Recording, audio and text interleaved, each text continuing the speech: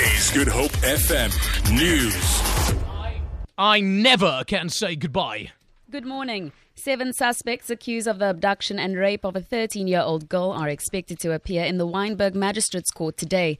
Police are still searching for one more suspect. The suspects are aged between 18 and 20. Police spokesperson FC van Wyk says the victim was walking alone in Robert Sobukwe Road in Yanga last Friday evening when she was abducted by a suspect and taken to a shack. He says she was repeatedly raped by him and his friends. They kept her at the residence and released her the next day. Van Wyk says good investigative work by the Family Violence Unit has led to the swift arrests.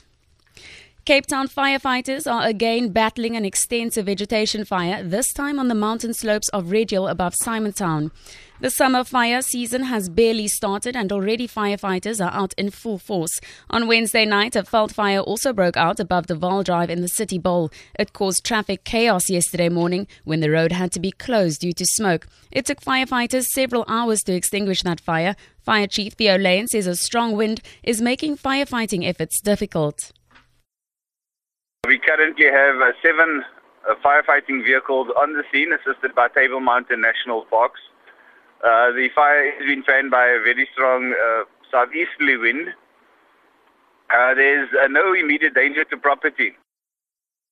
The ANC says it will take swift action against its MPs who failed to attend the sittings of the National Assembly on Tuesday and Wednesday without valid reasons. Their absence led to a lack of quorum to pass the Division of Revenue Bill, which will allocate funds to national and provincial departments and local government. The members did not attend the sittings, even though it was compulsory on both days for all ANC members to be in the House. ANC Chief Whip Jackson Mthembu says Thursday's caucus meeting has decided that the names of the errant members will be forwarded to the Caucus Disciplinary Committee for them to be charged. You cannot guarantee 201 ANC members of parliament at every sitting of the House. It's impossible. You've got ministers who are absent. You've got people who are sick.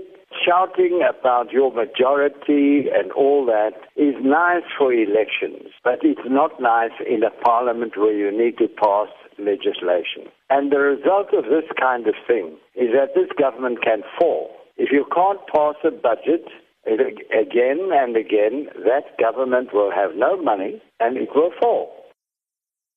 A 1,500-year-old stone tablet with the earliest known chiseled inscription of the 10 Commandments has been sold at a U.S. auction for over R1 billion. The marble slab, which is just over 60 centimeters high, is inscribed in an early Hebrew script called Samaritan. The carving was discovered in 1913 during the excavation for a rail line near a historical Jewish center now in present-day Israel. The tablet was sold at a Los Angeles auction house on Wednesday on condition that it will be displayed in a public museum.